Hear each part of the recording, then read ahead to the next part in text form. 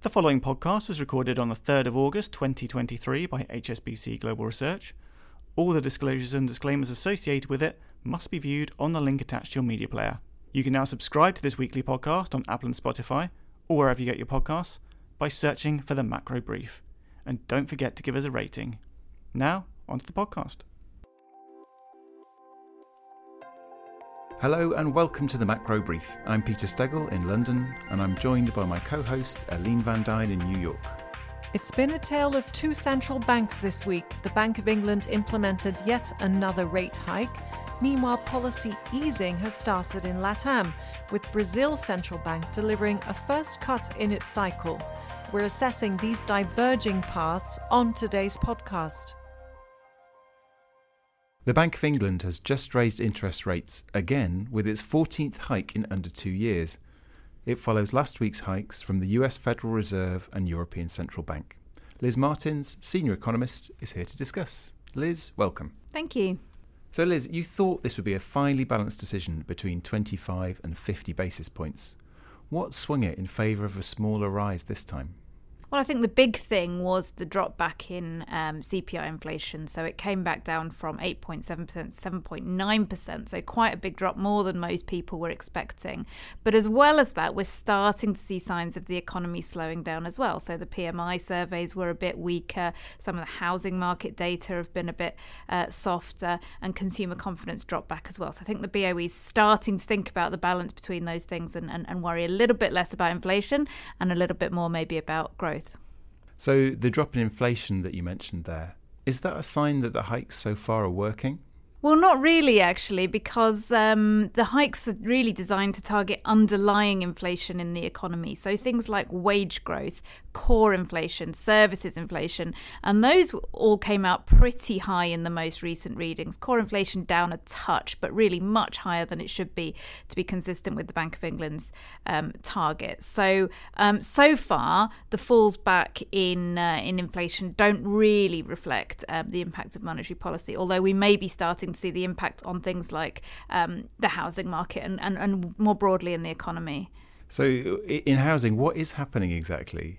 Well, of course, interest rates have risen and so have mortgage rates. So that means two things. One, if you are thinking about taking out a new mortgage, you have to think about paying a bit more of your income towards that mortgage. And two, if you've already got a mortgage, you're facing your payments going up as well. So what that all means, of course, is that demand for housing is a bit lower than it otherwise would have been. And that's causing lower activity levels and just slightly some falls in prices, although the falls have been relatively contained thus far.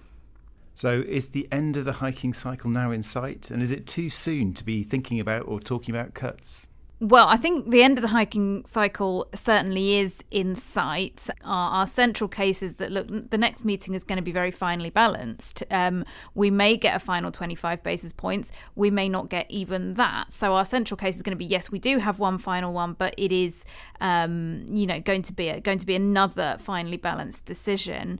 As to whether there are going to be any cuts, we're not forecasting any this year or next. And actually, I think the Bank of England endorsed that forecast in its communications at this meeting, because it said, we think current rates are restrictive and we're going to make sure that they are sufficiently restrictive for sufficiently long. So they basically seem to be saying, don't expect a reversal anytime soon. And thinking about the run-up to that next decision, what are the key data points that the policymakers will be looking out for?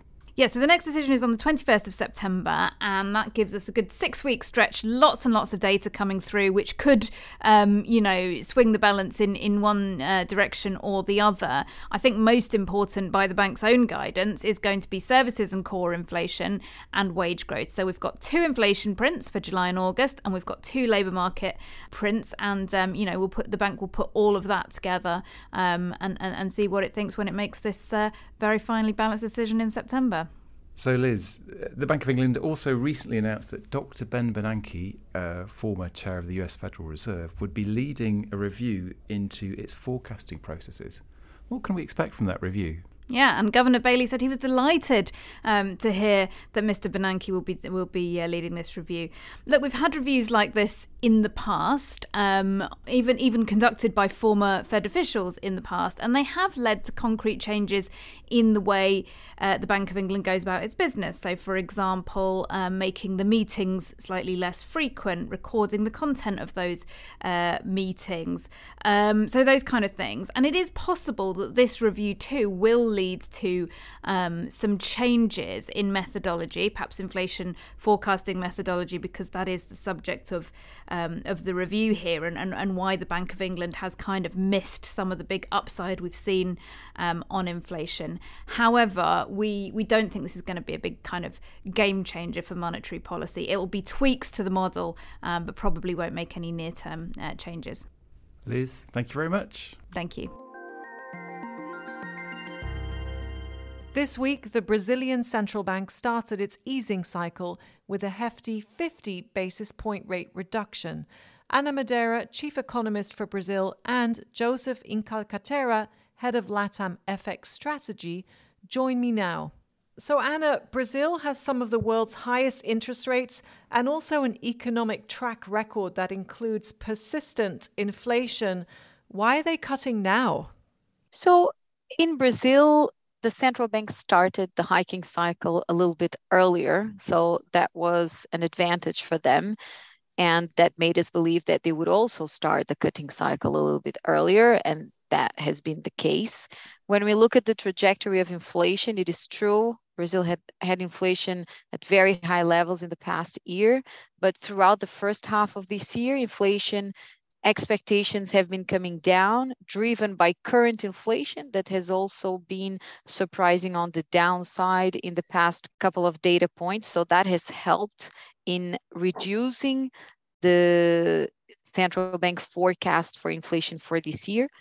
And the fact that the Monetary Policy Council also voted in favor of not changing the inflation target was also very positive for inflation expectations, and it helped inflation expectations at all horizons to actually move lower. When we look at the activity side, I have to say that activity has not tumbled down. It is decelerating, yes, but it is decelerating rather orderly. So you have a scenario with current inflation coming down, inflation expectations also turning lower. Economic activity at the end of the day is holding off, but in relative terms, since the beginning of the year, it is losing steam. So we think that this is what led the central bank to actually start the easing cycle in August. Are the drivers domestic, or is this reflecting the global picture? We think that the drivers are much more domestic. The global picture, of course, plays a role, but especially for the start of the easing cycle, especially for the moment that Brazil is in, which is the fact that fiscal risks have declined, as I mentioned, so the risk of potentially changing the inflation target not materializing and that leading to an important decline in inflation expectations. This was most likely what really drove the decision for the central bank to start the cutting cycle. And also recall that in terms of real yields, Brazil continues to have one of the highest amongst the other economies. So this is also one of the reasons why it makes sense for the central bank to start the cutting cycle. Looking ahead, you have an out of consensus call and expect quite sharp rate cuts ahead. What exactly are you expecting, and what are some of the key risks here? Yes, indeed. We have an out of consensus call for the Selic rate. So we expect it to come down to 11.50% by the end of this year and to end next year at 8.5%. It is right now below consensus call, but I have to say that after the decision of the central bank yesterday to cut more than anticipated, this is probably going to lead the Focus survey to also reduce their expectations for the Selic rate. Now, in terms of the risks that we see, well, I would say that it is important to focus how the profile of the current central bank might be changing, because we had 2 newly appointed members, for example. It was very clear that there was different views amongst the board members because the decision yesterday was heavily split, 5 against 4.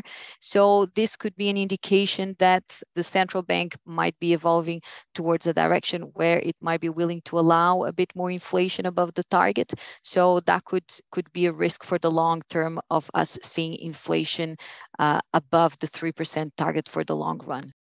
Thanks, Anna. And Joseph, in terms of the currency side, the BRL, the Brazilian real, has been one of the best performing currencies this year. Presumably that reflects the level of interest rates, but just tell us a bit more about why the BRL has been doing so well relative to other currencies.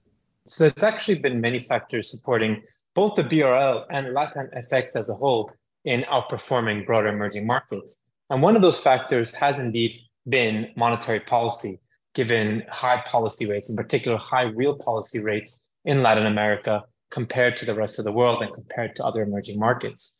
But monetary policy isn't the only factor driving the FX. And indeed, as a result, we do not expect the start of easing cycles to actually mean significant FX underperformance. So, for example, outside of real policy rates, which we expect to remain high actually compared to the rest of the EM for Brazil, we also see very strong external data, a current account deficit that Anna's forecasting below 2% of GDP, a record trade balance, and positioning indicators which suggest that actually there's further support for the BRL ahead, especially given that the currency is still slightly undervalued according to our estimations. So specifically, Joseph, do you think the BRL will continue to outperform? We think so, because looking forward, we expect this external data outperformance to continue. We think actually political risks will be relatively muted in the second half of the year as Congress focus on the tax reform, as well as passing the fiscal framework. And as a result, we see further strength for the BRL. We have a year-end forecast of 4.5 against the US dollar, which means clear outperformance compared to the rest of emerging markets. So in general, we're quite bullish still on the Brazilian real. Joseph and Anna, thank you so much. Thank you, Aline. Thank you. Before we go, just a couple of quick things. Don't forget that you can subscribe to the podcast on Apple and Spotify or wherever you get your podcasts by searching for The Macro Brief. And finally, HSBC clients can sign up to our Global Emerging Markets Conference, which is taking place online from the 18th to the 29th of September. Get in touch with your HSBC sales representative if you'd like to get your name down for that. So that's all from us. Thanks to Liz Martins, Anna Madeira and Josephine Calcaterra. And thanks to all of you for listening. We'll be back again next week.